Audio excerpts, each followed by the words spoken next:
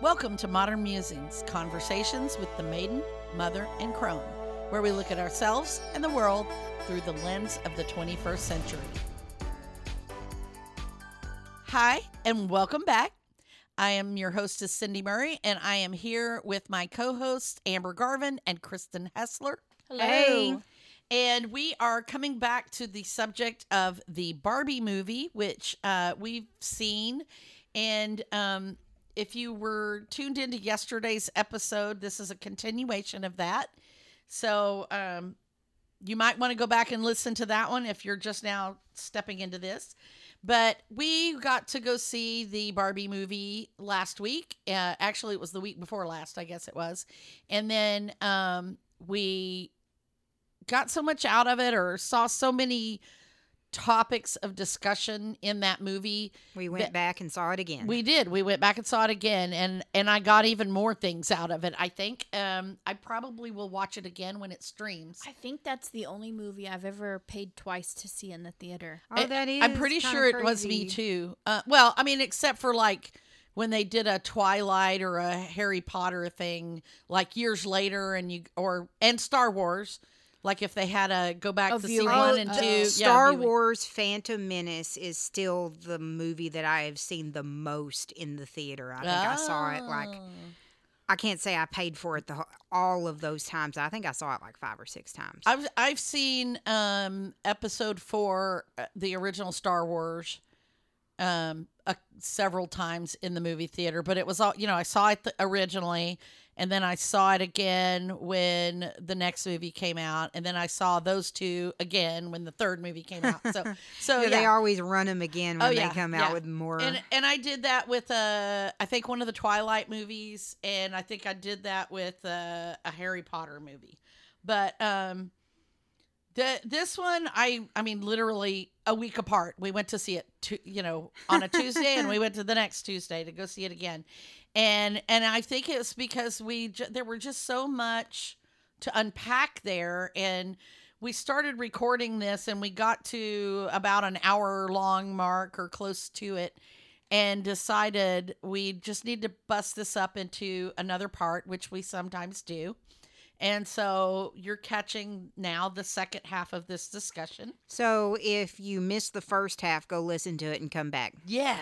And if we will say that this does contain spoilers. So if you have not seen the movie and you don't want it to be spoiled, go watch the movie first, then watch the first episode, and then watch this, or listen to the first episode. Listen, not watch. I'm not going to see you later. Listen, Linda.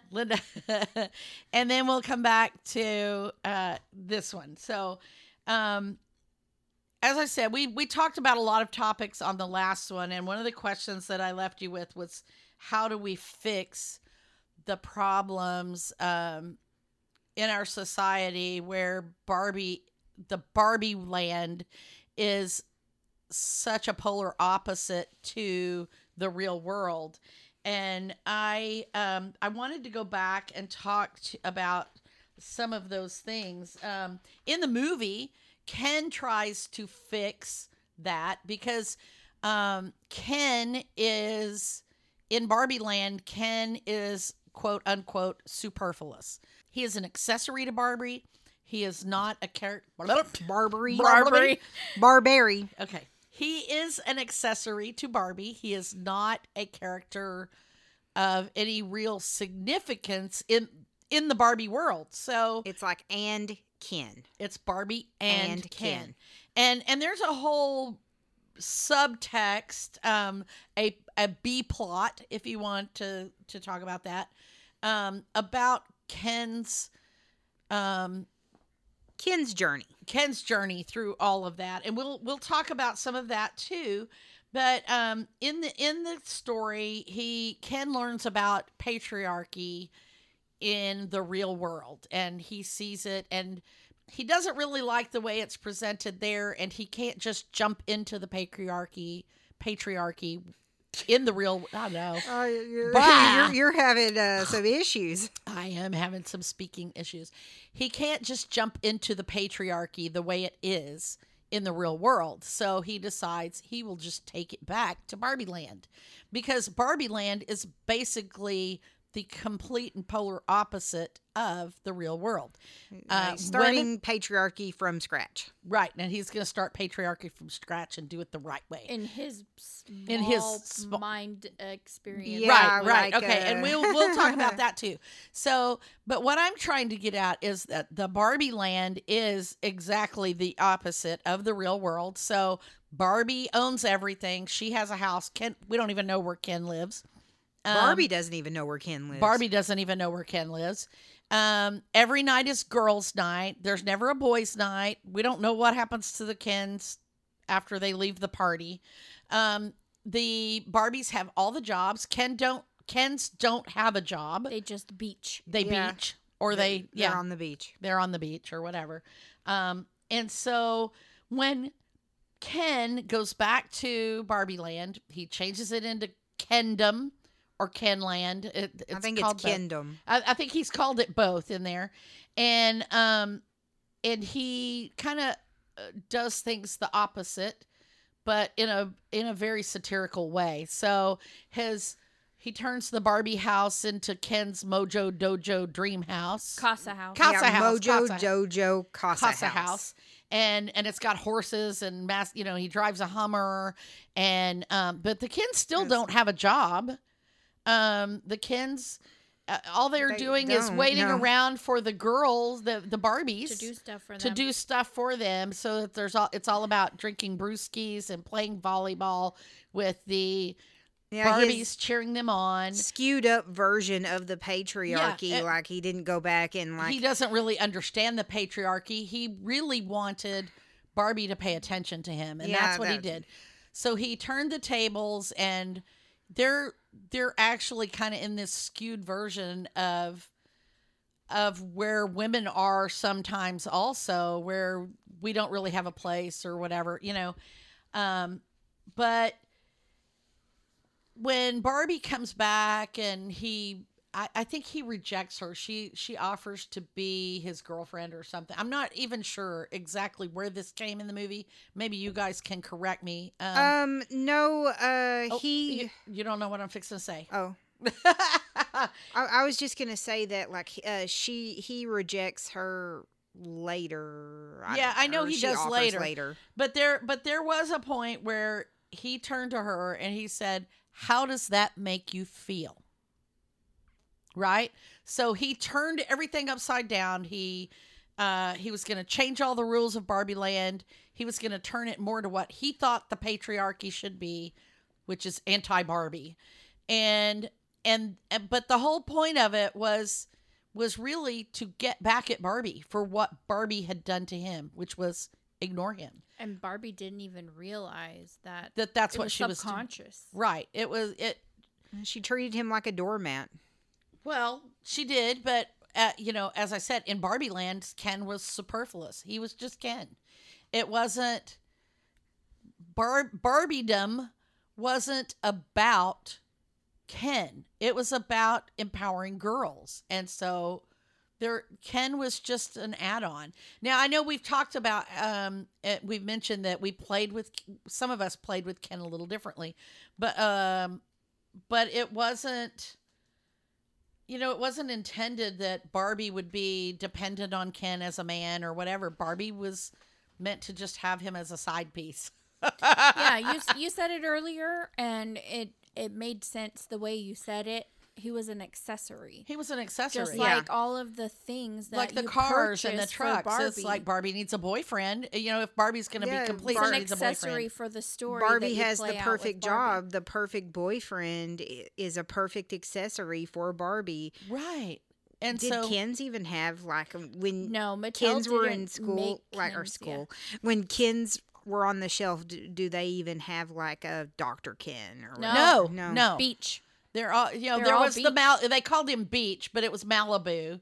It was Malibu. I mean, Ken. I'm not talking about in the movie. I'm talking about just Ken's on the I shelf. am talking Malibu Barbie and Malibu Ken were character dolls when I was a kid. And there were some Kens who were beach Ken or whatever, but Fancy dressed Ken. camping Ken, maybe. I don't know. I don't remember Sugar what Daddy any of them Ken. were. Well, there were those, and they were rejected. Sugar's Daddy Ken and the Magic Earring Ken. When Barbie and the Rockers, there was a rocker Ken. That may have been the Magic Earring Ken. I don't know. I can't remember. No telling. But really, the whole thing was always about Barbie, and in Ken's lived his purpose in life was to be noticed by Barbie. And so he was only having a good day if he got noticed by Barbie. That's what they talk about in the movie. And so his way of combating that was to do something where Barbie didn't get noticed, where he did the opposite, where Barbie was the superfluous thing, where Ken was in power. And then he turns to her and says, "How does that make you feel?" And I think that is an analogy for what we all sometimes do in society when we feel that we have been wronged. We go that polar opposite direction and try to make up for it. And that is not the answer either. Turning the table to punish those who oppress you Is not the answer. So, and that's kind of where we left off with that before, because but I thought it was really interesting because when Ken was in control, there was a couple of scenes in there where Barbie's in her car, and the song that comes on is the Indigo Girls, closer to fine. I think went to the mountain. Oh wait, I went to the doctor. I went to the mountain. Yeah. Yeah.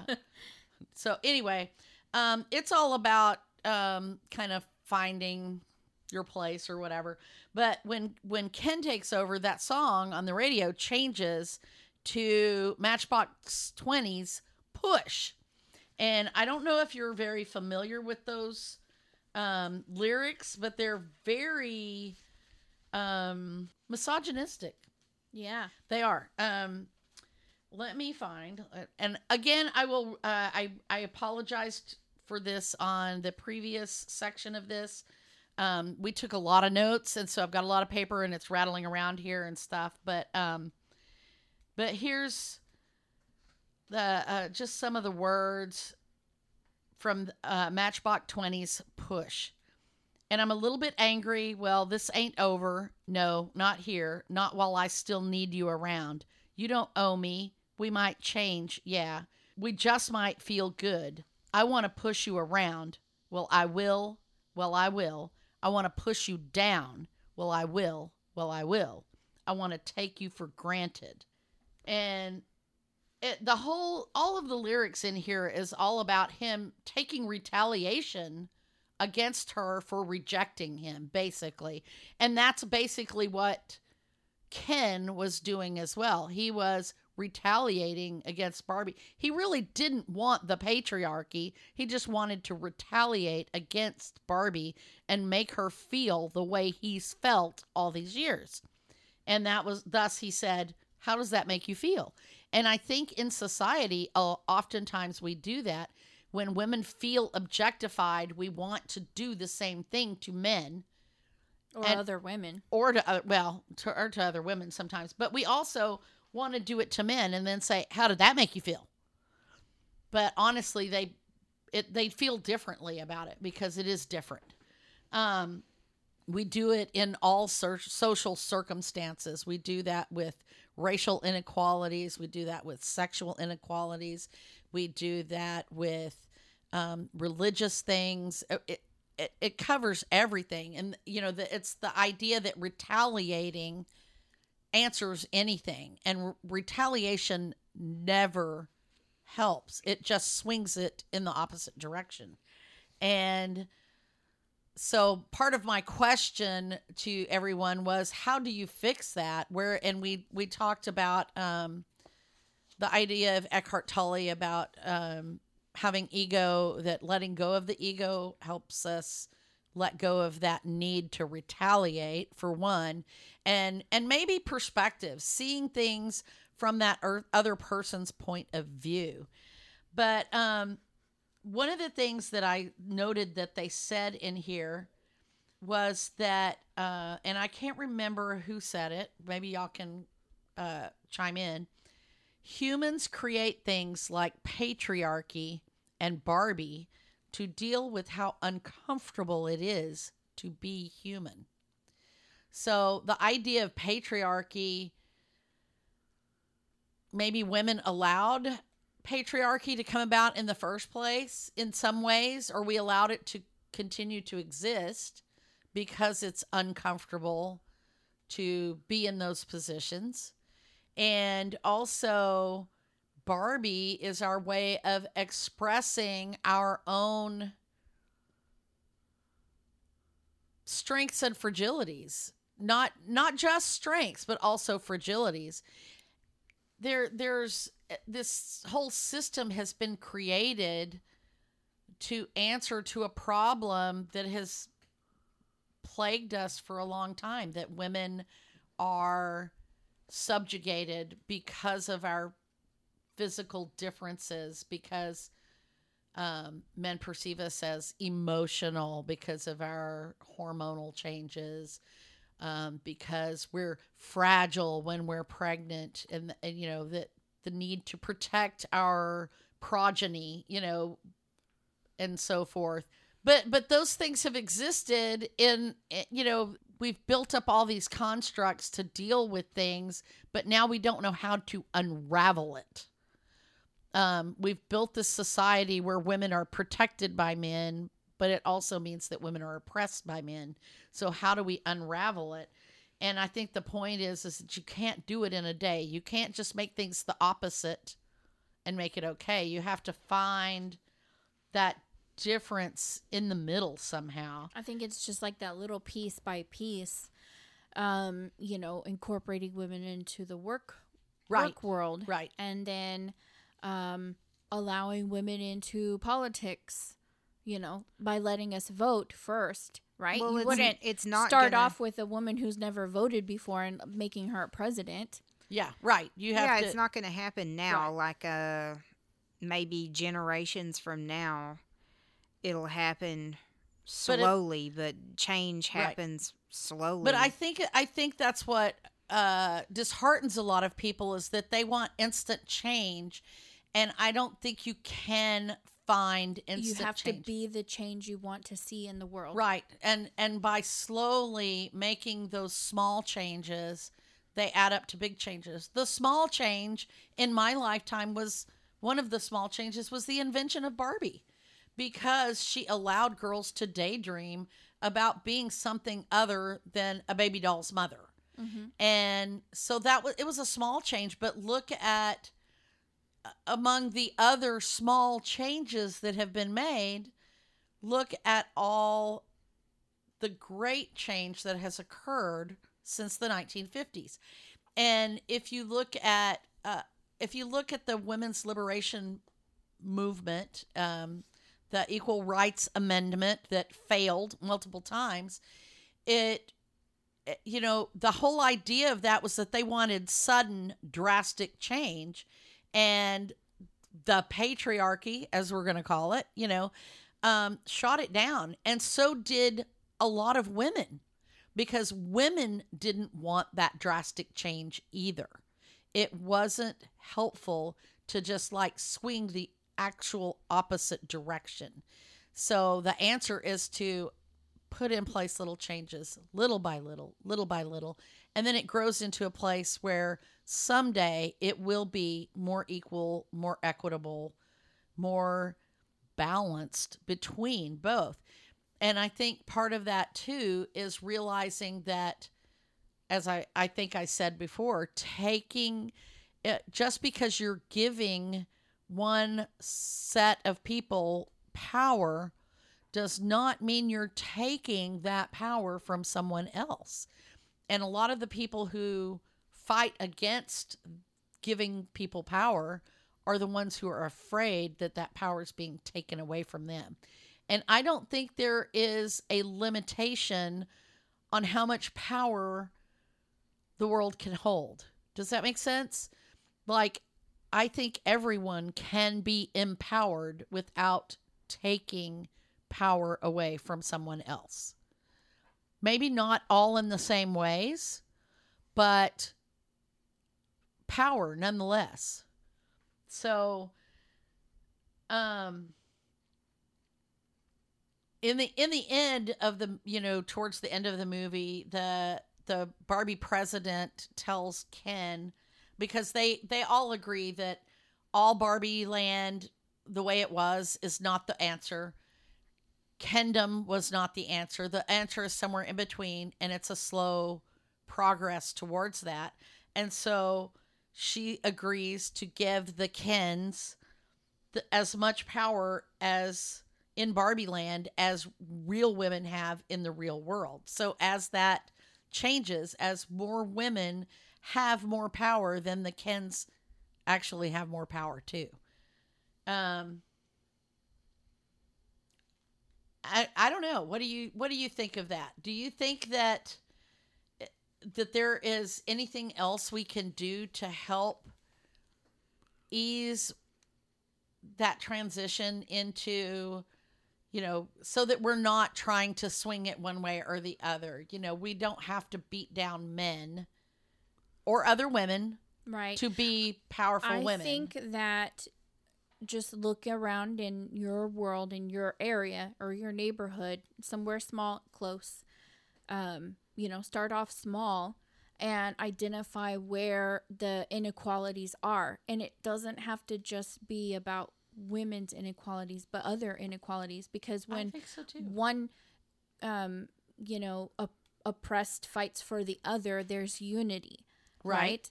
And take a look at where you might feel like there's an inequality and find the root, the beginnings of where you could gain a foot. So, like I said, for instance, women in presidency, you can't see a woman being a president if women don't get out and vote. Right. And be involved in politics. And make their own choices. Is voting. Because a lot of women still vote what their husbands vote. Right. And you have to be informed yourself. Just suddenly become a female politician. Those women started off with voting and sharing their opinion in their neighborhood. Right. In their city, in maybe their town. Getting a law degree, being an activist in something that is important. Do the things that you can do. Right. That you do have access to, and doing them well and showing other people how to do them. And those open up more opportunities for more things that you can do. Always. Yeah. And I think a lot of that is just lack of information. Like, it's not shared enough. It's not told enough. It's not passed down from mother to daughter enough. I think so. I think that's true too. Like, parents aren't saying, women, especially mothers, are not saying to their daughters, hey, you can make a difference. You don't have to be just some man candy or whatever. Right. You can go out and make a difference. You can vote. You can become a politician. You can do all of these great things. And it starts at home. Mothers have to be telling their kids. Small community. Start off at the base community of you and your friends, or you and your home. And friends need to support each other as well. Like, if one friend has a dream of being the next female president and another friend, like maybe a more popular friend, says, you'll never be president, you're not pretty enough, then that's where it starts. Then that girl starts thinking, well, I'm not pretty enough. We cannot continue to cut each other down as women. We have to support each other. We are not in competition with each other. And I hate that women think that they are. And that goes back to the scene in the movie with the Kens. What did the Barbies do to regain power over the Kens? They turned the Kens against themselves. They made them jealous of themselves to the point that they had a fight. And they were so busy fighting with each other that they missed out on what was really going on. And that's how it happens in the real world. It absolutely is. Women are so busy fighting each other and fighting over the petty something stuff. petty that you That we know, the miss the important patriarchy stuff. Yeah. exists. Like, Yeah. we miss the important We're stuff. so busy being catty about what color of nail polish someone said, or whether they combed their hair properly, or whatever, that we're missing the important issues, Like voting. Like, well, and I will say this: I am not. I never was a big fan of Hillary Clinton or Michelle Obama, but that was one of the things that people used to tear them both down, was their looks and their sense of style and things like that. And it's like, why are we tearing them down? But they have nothing to do with. It's like any woman in the public eye. Where Dolly Parton was mentioned earlier, and she's big on women's rights, and her whole career has been torn down. Yeah. Yeah. Because she has big breasts. The way and she dresses- looks. The way she Yeah. because of the way she looks, not because of anything she did And she's or beautiful. said. She's beautiful and she's voluptuous, and women have cut her down, and men make fun of her. Men ogle and make fun of her. So here's another thing. You guys talked about mothers raising their daughters and lifting them up, but it's not just about the mom's responsibility. It's the father's responsibility. Absolutely. And it's not just your daughters, but also your sons. Teaching your son that girls also can do the same things that boys can do. Yes. This Teaching is- your son not to ogle women or to objectify them. Exactly. Yes. And telling your husband to lift up his daughter and tell And her help. that she can be anything that she wants to Right. be. If he values her as a person, not just as his princess. Yep. Yeah. And I'll say, like, I was raised in a small town, and I was told my whole life that my job was to marry a rich man. Like, Oh yeah. or maybe not even a rich man. My job was to get married and have kids. Mm-hmm. Like, nothing else mattered other than I should get married and have kids. I should lose weight so I'll find a husband to have kids. Right. I think one thing that my mother did do right was, well, sort of, was that she tried to make me independent of a man. But she went about it the wrong way, and it kind of backfired.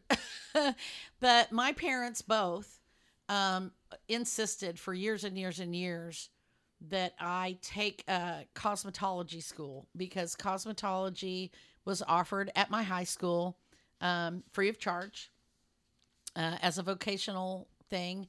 It takes 2 years to do it in high school. It's lots and lots of hours, but you're doing it concurrently while you're going to high school. And their reasoning was that they had a friend whose daughter was a cosmetologist, and she made really good money. That was their words for it. And, she was pretty independent. And I think that they thought, by pushing me into that career, which is, by the way, a female-based career path, that they were helping me to be independent. But at the same time, I really wanted to go to school to be an audio engineer. They had opened up a program at one of the local junior colleges that offered an audio engineering program, and I wanted to work in the music industry, which was dominated by men. And they never even considered that an option, and instead tried to talk me into getting into the cosmetology, or alternatively, I wanted to go to a 4-year college and get a degree. But they always said, well, we can't afford that, so why don't you go get your cosmetology license, and then you can work your way through college. I was told I should either become a teacher or a nurse, which were fields primarily dominated by women. That was something that women did. Yeah. And yes, I became a teacher, but my original college degree is in television production. Yeah, at And the that's same what school. I wanted to do. Same school, yes. Same school. And in fact, all three of us went to the same junior college to start with. So, Yeah. but in different fields, but all three fields We're male dominated. male-dominated fields, yes. And I do think, like I said, I think my parents had the right idea. They just went about it the wrong way. I think if they had listened to me a little more, they would have realized that, and if they had supported me a little more, I could have gone into a male-dominated field. It would have been hard. For sure. It would have been hard, but I could have done it. And so, but because they pushed me into a field that I really didn't want to be in, it was almost like a waste of my time. And I did work as a cosmetologist for a short time after I graduated and got my license, but I hated it. I absolutely hated it.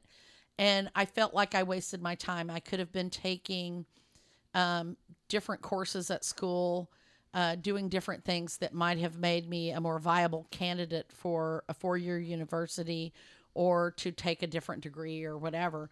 And I might have done something entirely different with my life. And instead, I wound up married, divorced with a kid, and then I went to college and did what I really wanted to do.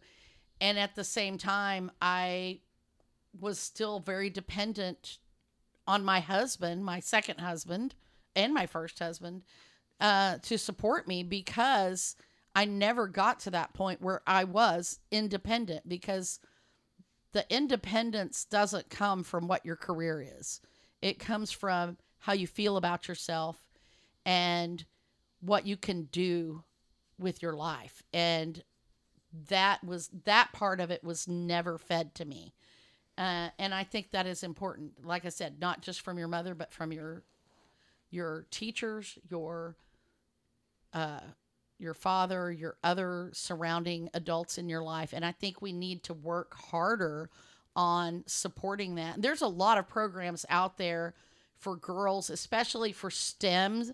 They're trying to increase the number of girls in STEM and building up, changing that issue that happens around first grade, where girls start feeling like they're not capable of STEM fields and boys are more favored.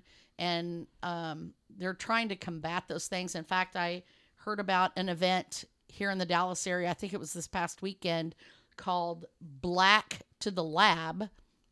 I think they have an event every week or every month, and it's actually trying to encourage Black girls to do scientific exploration and stuff, and get into STEM fields. But they actually did a Barbie centered thing to tie in with the movie. Oh, cool. And they got to learn the chemistry of lip gloss and things, to show them that even in some of the girl things, there are still STEM aspects involved in that. And you can be interested in makeup and still tie that into a STEM career and, things like that. So it's important to get girls interested in STEM, and you can't do that in the same way that you bring boys into STEM, because boys are naturally drawn to STEM. Girls can be as well, but because of the way we teach STEM, it often excludes girls or minimizes the things that girls are interested in. So I thought that was a really interesting take. I do want to go back to the Ken thing. Ken's journey in the movie, as I said, he kind of has just like Barbie, comes to a different realization about his life, and he wants power the way Barbie has power in Barbie Land. And when I first said that I was going to this movie, my husband told me that he heard this movie was all about, the plot of this movie was about Ken's male fragility. If you've never heard of that term, fragile masculinity is a term that is used to describe the anxiety that is experienced by men who feel that doing certain things causes them to fall short of societal norms of manhood. So, anything that effeminizes men, if they have anxiety over doing like men wearing pink, then that makes their masculinity fragile if they feel any anxiety about that or whatever. And it's actually a very real issue right now, and a lot of guys talk about this. It's a hot topic, actually, is what it is. And it's the notion that the idea that anything that is slightly feminine makes you less of a man. And men have been struggling with this for a long time. And that's where in this, in the Barbie movie, Ken doesn't have a real job. He doesn't have a home or a purpose outside of Barbie. And then he gets out into the real world and finds that men run everything. But he questions his own, he's not empowered or whatever. And so that, a lot of people think that was a big underlying message in the movie. And,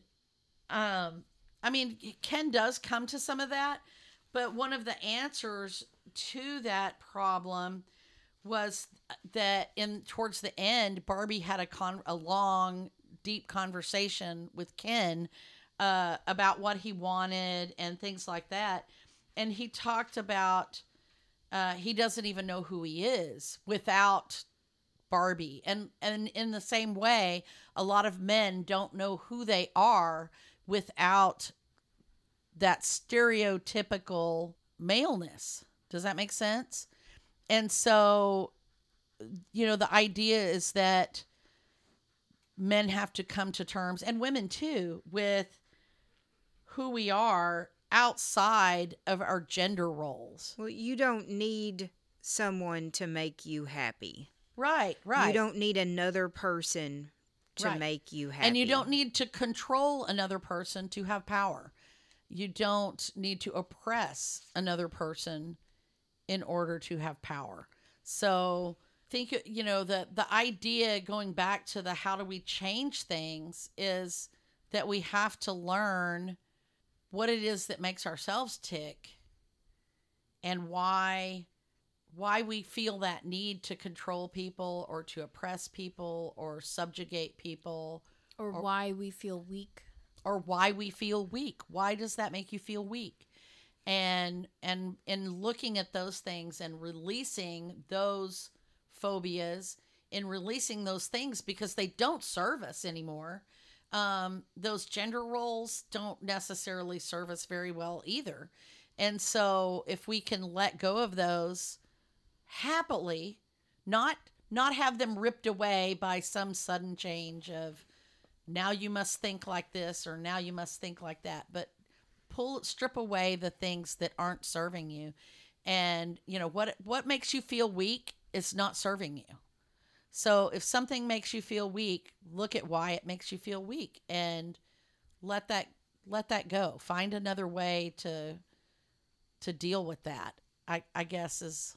So one of the things that Ken did that I really liked was when he realized, that he didn't need the things in his life to be who he was. Right. He throughout the movie, he changes his clothes multiple times, but he gets very severe in his masculine clothes towards the end. And I loved his outfit. I thought it was pretty cool. He had like this fur coat on with like a he looked like Macklemore. Yeah, well, but it was a Sylvester Stallone thing. There was a whole thing about Sylvester Stallone. Yeah, it he was saw one of the that. influences that he got from being manly. So he's wearing this fur coat, and that fur coat to him symbolized manliness. So that's where you have to strip away the symbolism that you've placed. Right. That pink shirt symbolizes something to you, you have to remove the symbolism in your mind of what that is, because it's just a shirt. It is just clothing to protect your skin from the sun. And it's just a color. And it's just a color. And I know a lot of guys who wear pink and purple and look great in it, and lots of girls who wear blue. Although girls, it's weird because we have this thing about guys not wearing pink, or we did in the past. Right. Who made that up? I know. But girls have always worn blue. Mm-hmm. It's always been okay. So I don't understand that. But yeah, you have to let go of those things that quote unquote emasculate, and ask yourself, why does that make you feminine or masculine? You know, same thing with like a women wearing short haircut. Right. You know. Yeah, there's still a lot of women who are very anti-short hair. Well, I mean, it still carries a stigma of women that have short hair are manly, or it's just, I have short hair, Kristen has short hair. Right. You know, it's just naturally assumed that we're lesbians because we have short hair. Yeah. Well, I don't care about my personal, or you don't care about your personal appearance, about your look. Yeah. So there was a girl in high school, and I apologize to her if I had. Well, I probably did have part of this because that was what people did. People still do. She dressed in t-shirts and flannel shirts. This is back in the late 70s, early 80s. Flannel was not a cool grunge thing. This was pre-grunge. Yeah. This is pre-grunge. So this is what guys wore. She wore t-shirts, flannel. She had really short hair. She wore jeans and sometimes hiking boots type shoes.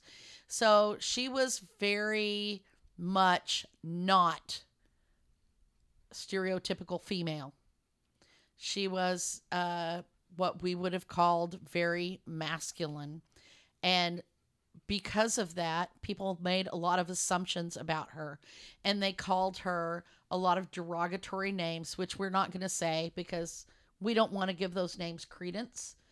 So, but you can imagine what those names were. But she was identified as being a lesbian just because she wore masculine styled clothing instead of feminine looking clothing.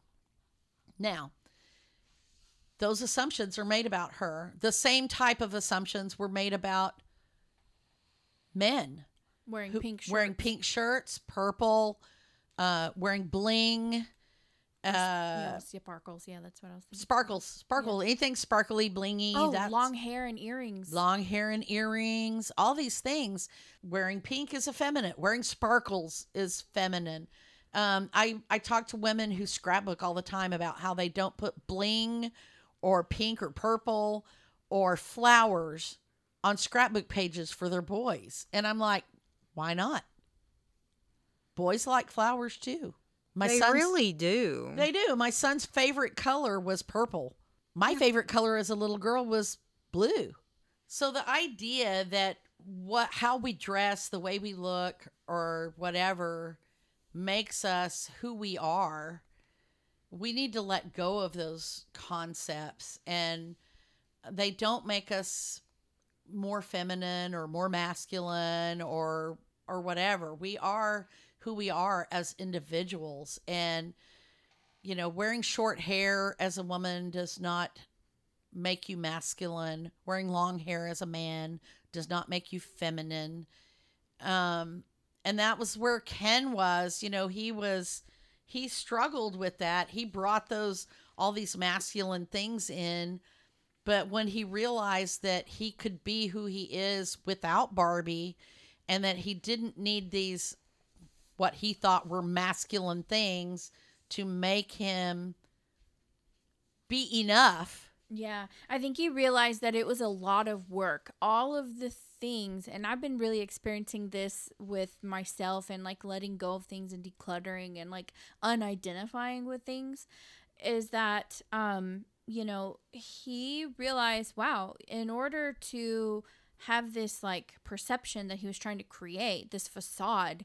He had all of these things that he had attached to that he had to use and utilize and wear and act out constantly. Right. And he realized, wow, that's a lot of work to pretend something.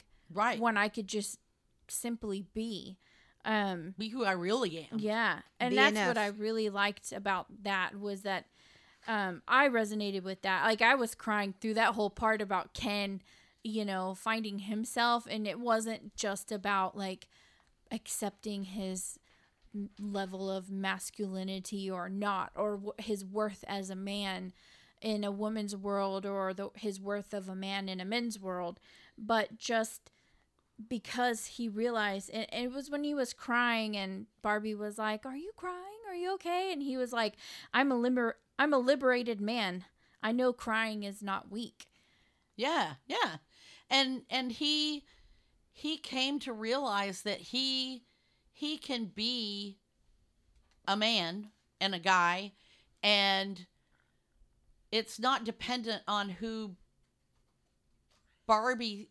how Barbie sees him or any of those things. It's all who he just is himself. And she encourages him to go find out who he is. And this is something that I tell girls all the time. I know so many women who can't be alone. Mm-hmm. They're unable to be without a relationship. As soon as they break up with one boyfriend, they're out there looking for another boyfriend to take his place. And they cannot live with being alone. They identify who they are by how they're seen by men, or how they're seen with a man. Mm-hmm. And I always tell them, you cannot be who you truly are until you can do it without anybody else. And why don't you go find who you are, and then and only then will the right man find you, because the right man is out there looking for the right girl. You can't make yourself into the right girl. You have to be the girl that you are, the woman that you are. And then the man that is looking for that girl will find you. Mm-hmm.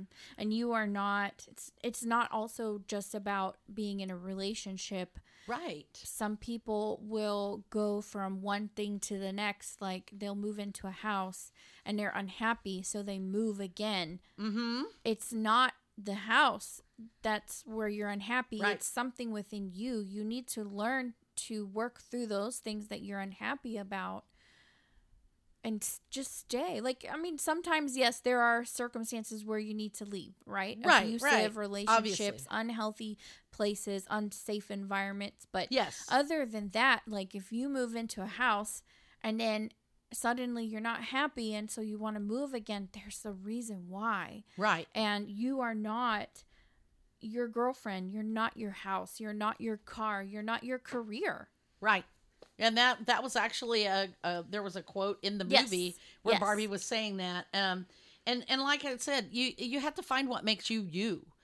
Because you're not defined by the things that you have, or the things you surround yourself with, or even by the people you surround yourself with. Some people get into certain groups because they want to be identified as that kind of group. It really is about who you are on the inside. And my mother used to say something that I always thought was interesting when that people who always want to redecorate their house, they're always moving furniture because they're not happy with the way it is. It's a sign of insecurity. And if you think of it in those terms, it really is. If you your furniture is set a certain way, and then all of a sudden you want to move it, it's because you're not secure with where you had it. You're not satisfied with where it was. You feel the need to change something in your life. And it may not even be the furniture is what needs changing. It might be something else that needs changing, like your career. But that's just the closest thing you can reach. That's the thing that you're able to change. So, but I know a lot of people who change jobs over and over and over because they will find some little thing that makes them unhappy, and that becomes the whole world to them, and they need to quit it. Or they'll move from relationship to relationship to relationship, and it's not the relationship that makes you unhappy. Like people who what is the word I'm looking for? Serial marriers. Oh. Yeah. Matrimony or something. Yeah, there's another word for it. Yeah. My words are not coming to me right now because I've spent them all up. But people who get married over and over and over again to different people, but they always find some flaw with the other person. And then they have to, divorce them and marry somebody. And then they go immediately and marry somebody else. And it's like, the thing you're not happy with is not that spouse. The thing you're not happy with is you. You need to find what it is that's making you not happy, because happiness does not come from external things. Happiness comes from inside you. And by changing all of your wardrobe or changing your house or changing your job over and over again, you are not going to ever solve that. So I agree. And, I think you're talking about decluttering and stuff. I think sometimes that process of elimination kind of helps you find what it is you're not happy with, because you keep throwing things out that don't serve you. Eventually you get down to what's left and you're like, oh, well, maybe that's what I don't like. So, yeah, I don't know. Obviously there's a ton of stuff to keep unpacking, and we didn't even touch on a lot of it. And do any of those things resonate with you, Amber? Well, yeah, like being who you are on the inside and not needing somebody else to be happy. Yes, that definitely resonates with me. I think it comes up to a phrase we commonly use, to not dim your light. Don't dim to fit in, too. I think that's another common little thing. I think the three of us are learning to be ourselves, to be who we are without. I feel like I do that often, and I still shrink back to that, dimming my light to fit in, like shrinking myself to make myself more digestible. Yeah. For other people. Mm-hmm. Like a lot of people my whole life have shushed me, told me to not be so loud, not be so myself, not be so much, that I have dimmed myself in a lot of ways. And my friend Stacy, she asked me, I know with a lot of like this wedding planning and stuff that I've been doing, like one thing I do realize is that I can't please everybody. Like I can't make everybody satisfied. One person is going to hate it no matter what. Yes. And, Stacy said to me, she was like, what happened to the strong Amber that I used to know? And I said, well, she was beat down by a narcissistic ex-husband and an overbearing grandma. Yeah. I'm sorry to any of my family members that are listening to this. Amber, there's one Barbie we have not talked about. Oh gosh, yes. And I want to ask you, did you feel like you related to Weird Barbie at all? Oh yeah, I'm the weird Barbie in my family. Like I felt like I relate to that's me. I'm Barbie that was drawn on and discarded. Like I finally found someone in my life that cares about, like, that is like Well, y'all do too. You know, like you two and Jason, y'all are, and Stacy, y'all are like the four that love me no matter what. You know, like y'all don't ask anything like of me that I'm not willing to give up. Y'all don't demand that I am a certain way or be a certain way. You know, and like I definitely identified a lot with weird Barbie because I felt that way my whole life, like Yeah. off and apart and weird. Right. One of the things that I noticed, and it hasn't been anything that we've talked about on the recording or before, like outside of it, but you know, everybody had a weird Barbie. Everyone on Barbie Land whispered, yeah, and everyone kind of whispered about, oh, weird Barbie, right? And she was kind of like cast aside in her own like weird.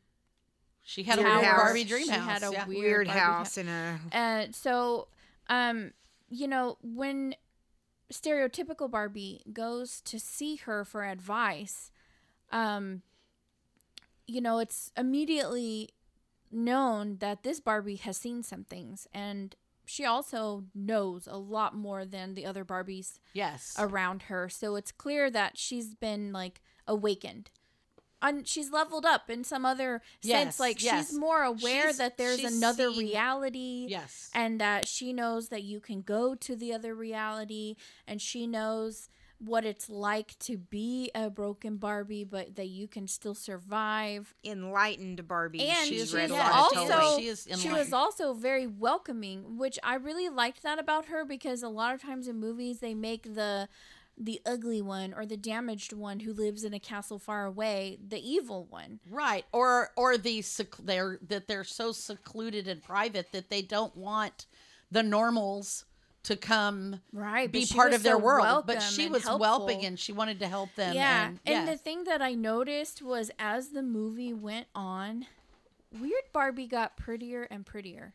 Yes. Did you notice that? She did. I did notice that. Like she had less weird stuff in her hair and less drawings on her face. And then she became like really beautiful because she was unique. Yes. And I think that's the thing that we all forget, is that we're not all stereotypical Barbie or President Barbie or Mermaid Barbie or whatever. Barbie. Yeah. Some of us are weird Barbie, and we have our own purpose in life. Right. And I think a lot of times it doesn't matter what our career is, but the one thing that we do the most is we welcome other people, and we are kind accepting of other people. Yeah. And we are beautiful too.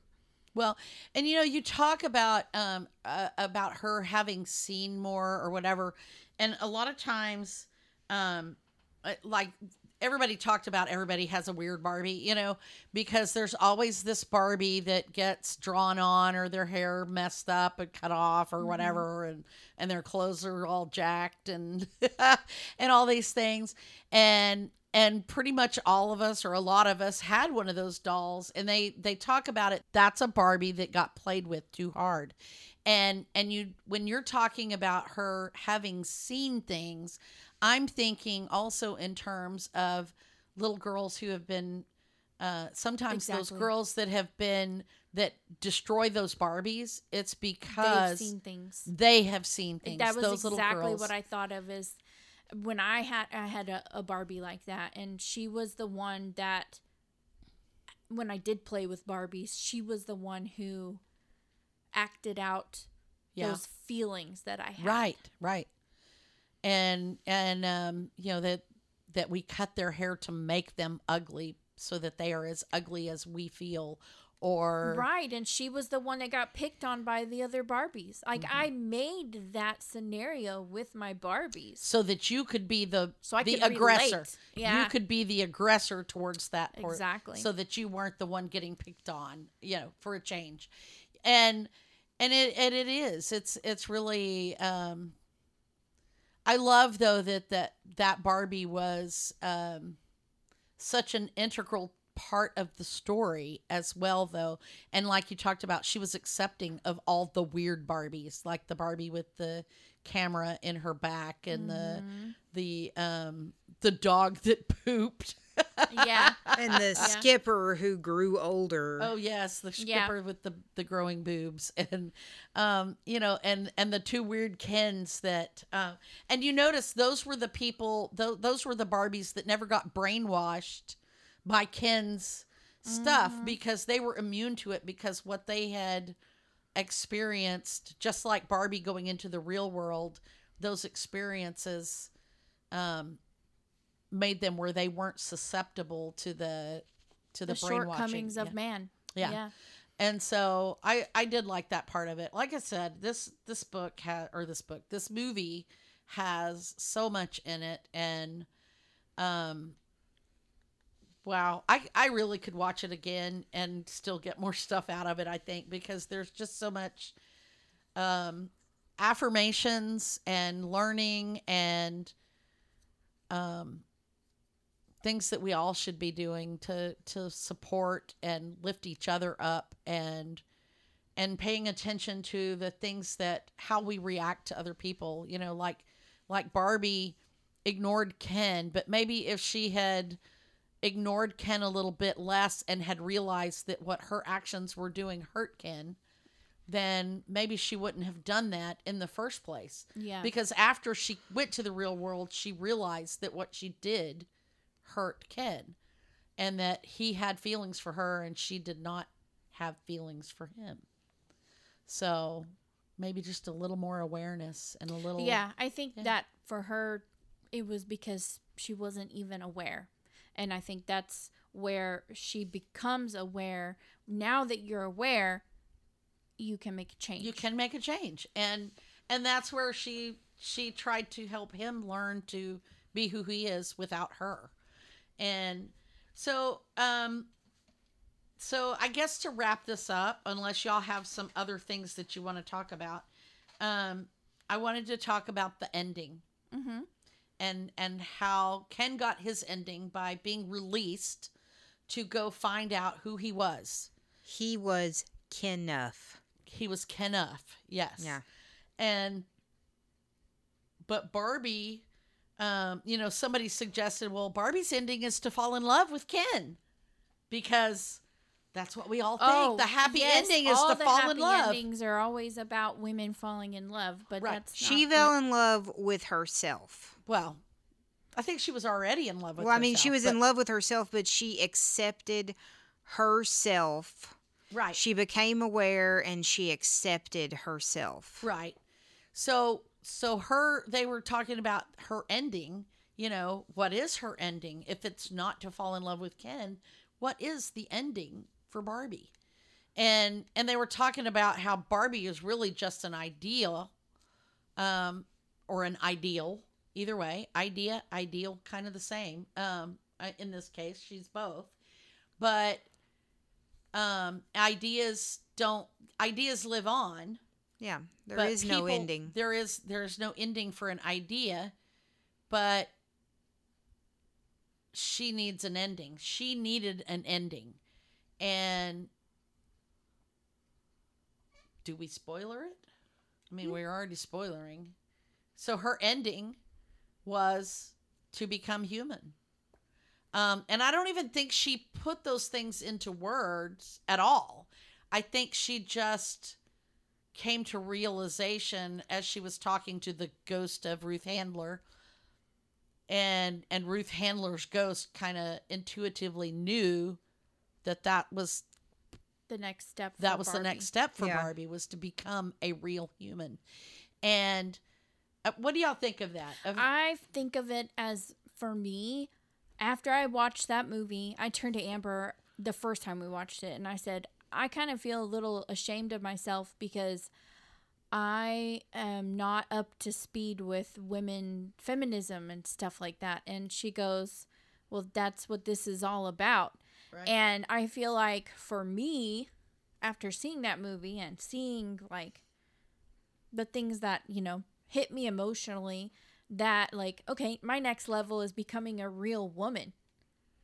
A real woman, not this shadow of a woman that society expects of me. Yes. Yeah. And Losing what your I expectations. think a woman is, and there's actually a really great video. I think I saw it on YouTube. What is a woman? And this guy, he's a journalist, and he went around asking men and women of all different walks of life, what is a woman? And it was really interesting because it was so debatable. There was still no definitive answer at the end what a woman is. And it's really what you believe a woman is. And what I believe a woman is someone who nurtures. Right? Okay. So that's part of being a woman. There's other things about being a woman, but what is something that I can do to nurture other women, lift them up, right? Right. Yeah. Well, that's something that we all do here. I mean, that's part of the point of this podcast is that we are trying to lift women up. Lifting women up. And I felt like it was a call to action. But without bringing men down. Exactly. And I want to bring this back full circle. I got to think about my thought because I was thinking something while you were talking about that. Gosh, we're using all these literary terms, call to action, full circle, symbolism. Y'all are making me proud. This old English teacher, y'all are making me proud. So in the storyline, you're talking about what is a woman, but in the storyline towards the beginning, the narrator talks about the doctor and the lawyer and the president and all these women are Barbie. Mm-hmm. And Barbie is all these women. Yeah. So bringing that back around in the circle, you're talking about what is a woman? A woman is all of these things. Mm-hmm. There are different Barbies to represent all the different kinds of women that there can be. There's even a mother Barbie and a young girl Barbie. And there are male Barbies because they are Kens. Yeah. Or whatever. And so there's all these different kinds of women. So there is no singular definition of what is a woman. A woman is whatever you think a woman is. And it's all in how you frame that for yourself. Mm-hmm. And I think that's the whole point. I really do. That a woman can be any of those things. A woman can be all of those things. And, Yeah. You set yourself up when you do that and you say, and... I know, and I'm like, I don't know where I was going. I don't know how to finish that. Go forth and figure out who you are. Go forth and figure it out. Ken had to go figure out who he was to be Kenough. Go figure out who you are to be enough. To be enough, and I think that's important. And on that topic, I think we have an episode coming up. Yes, we do. Actually, we have 2 episodes coming up that kind of tie into these, and we'll probably... Don't we have a You're Enough episode coming up? Yes, we do. Maybe we should have swapped that one out for this one. No, next week is Personal Mottos, right? Personal Mottos. And Kristen's hosting that one. No. You're hosting it? Oh, she is. You're right. Kristen is hosting that. Mm-hmm. Personal Mottos, and then I'm doing You Are Enough. Yeah. The next week after that. So those go quite well into this topic. So we'll probably be talking more about Barbie, more about Eckhart Tolle. We might be talking about the same things. We may just not mention Barbie. Barbie Tolle. You never know. Barbie Tolle. From now on, it's going to be Barbie Tolle. Barbie Tolle. Instead of Barbie Hammer. We didn't even talk about that. We did not even talk about Barbie Hammer. Yeah, really. Barbie Hammer. Really quickly before we go, we got to talk about Barbie Hammer. Talk about Barbie Hammer. So apparently there is a thing. I don't know if it was a TikTok thing that started or something. It was like because they were feeding off of each other. Right. Well, like one of them they both came out on the same day, Oppenheimer and Barbie they were movie. promoting each other as well, and the actors even started promoting each other. Okay, because they're like polar opposite movies, right? One is a movie about Oppenheimer's invention of the atomic bomb or discovery of the atomic bomb or whatever. Yeah. And then you have Barbie and Barbie Land. And, external, internal, existential. So it's like people plan to go see the movie the same day. Yeah, like back to back. Back to back. And there were even people that brought different sets of clothes, like pink clothes to wear to Barbie and then dark clothes to wear to Oppenheimer. I did not catch that one. Well, but, more people need to go see Oppenheimer because I looked at the domestic box office for this year and Barbie is number 2 out of all the movies this year. Right. It's already number 2. It's beat Guardians of the Galaxy, Spider-Man, and The Little Mermaid, and Avatar, and Ant-Man, and Oppenheimer is at 8. Opening weekend, though, more people went to see Oppenheimer than Barbie. Really? Yeah. Because all us working women were too busy to go see it on opening night. Maybe. Well, what? I'm sticking to that belief. Yeah, like all of the Kens were at Oppenheimer. Right. Oppenheimer. I agree. I think both of those movies are very much worth watching, and I do plan to go see Oppenheimer. I just didn't have time to go watch them both in the same day. So, because we're working women. Yeah. Well, and there's only so much time. It is today. so expensive to go to the movie theater, y'all. Yes, it is. Especially we saw Barbie and I do want to mention this before we go. We saw Barbie for the first time in XD. Yes. And then we saw Barbie again in just standard, standard yeah. definitions. I decided to watch it in standard because I remember going to XD and every time I sit in the theater, I mean, I'm 40 now, but I think the first time I saw XD movie, I was probably like 35.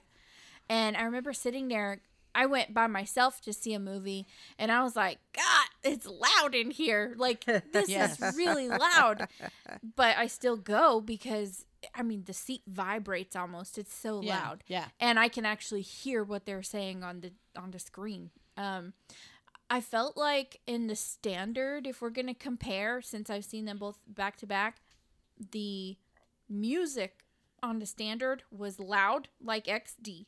But the speaking wasn't. Yeah, the dialogue was not. Yeah, it was not as loud. And so I feel like if I was going to pay for it, I feel like the XD is worth it. The extra money, well, for and sure. It really wasn't that much more. It was like maybe $1 more per person. Yeah, I think. It wasn't much more at all. And like we were in a huge theater with 1 million people, and it was so loud that you couldn't even hear the side conversations that people were doing, which was nice because before the movie started, like literally everybody was talking, and I'm like, it's going to be so loud. And Kristen even commented you could how hear loud. Everybody talking. Yeah. Well, when we were in the XD, like there were so many people in there. Kristen even commented like, "Hey, it's loud in here." But then when the movie came on, you couldn't even hear it.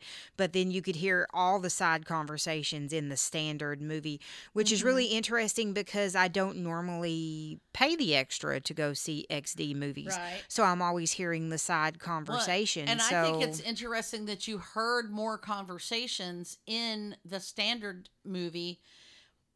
There were far fewer people in that theater. Those are smaller. Yeah. Well, but it was still, the theater was still pretty packed though. Like, well, I mean, like not every seat was taken like it was when we went to see the XD, but a lot of the seats, especially behind us, were taken. Yeah. And we sat like middle, I guess. And as you mentioned, there were some teenage boys that were in there.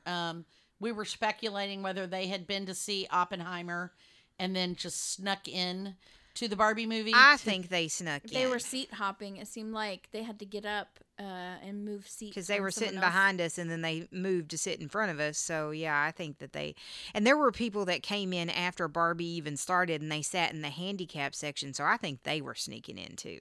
Could be. It could be. I don't know.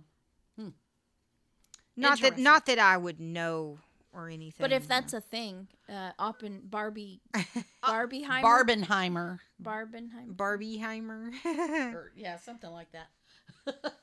I thought it was really funny, but when I first saw that, when I was doing my research, I was like, "What the heck are they talking about?" Well, there is a is. whole YouTube video on I watched it on the comparisons and contrasts of Barbie and Oppenheimer and why people should go and see it in the same day. Wow. Okay. Yeah, I'll have to send that to you. Yeah, that would be interesting. Well, I've seen Barbie twice now, and I watched it over and over in my mind. yeah. And every time I read my notes, because I was like, my English teacher would be so proud of me, because at school I used to hate taking notes when we watched a movie, but I took lots of notes, and I can remember exactly where these scenes happen in my notes. Yeah. So I wouldn't mind going and watching Oppenheimer, and thinking about how it contrasts with Barbie. Yeah. Me too. Might be a good blog post. Yeah. All right. Well, we're going to leave it at that. And we're going to continue the conversation next week with personal mottos and values. And we hope you'll join us again. Bye. Bye.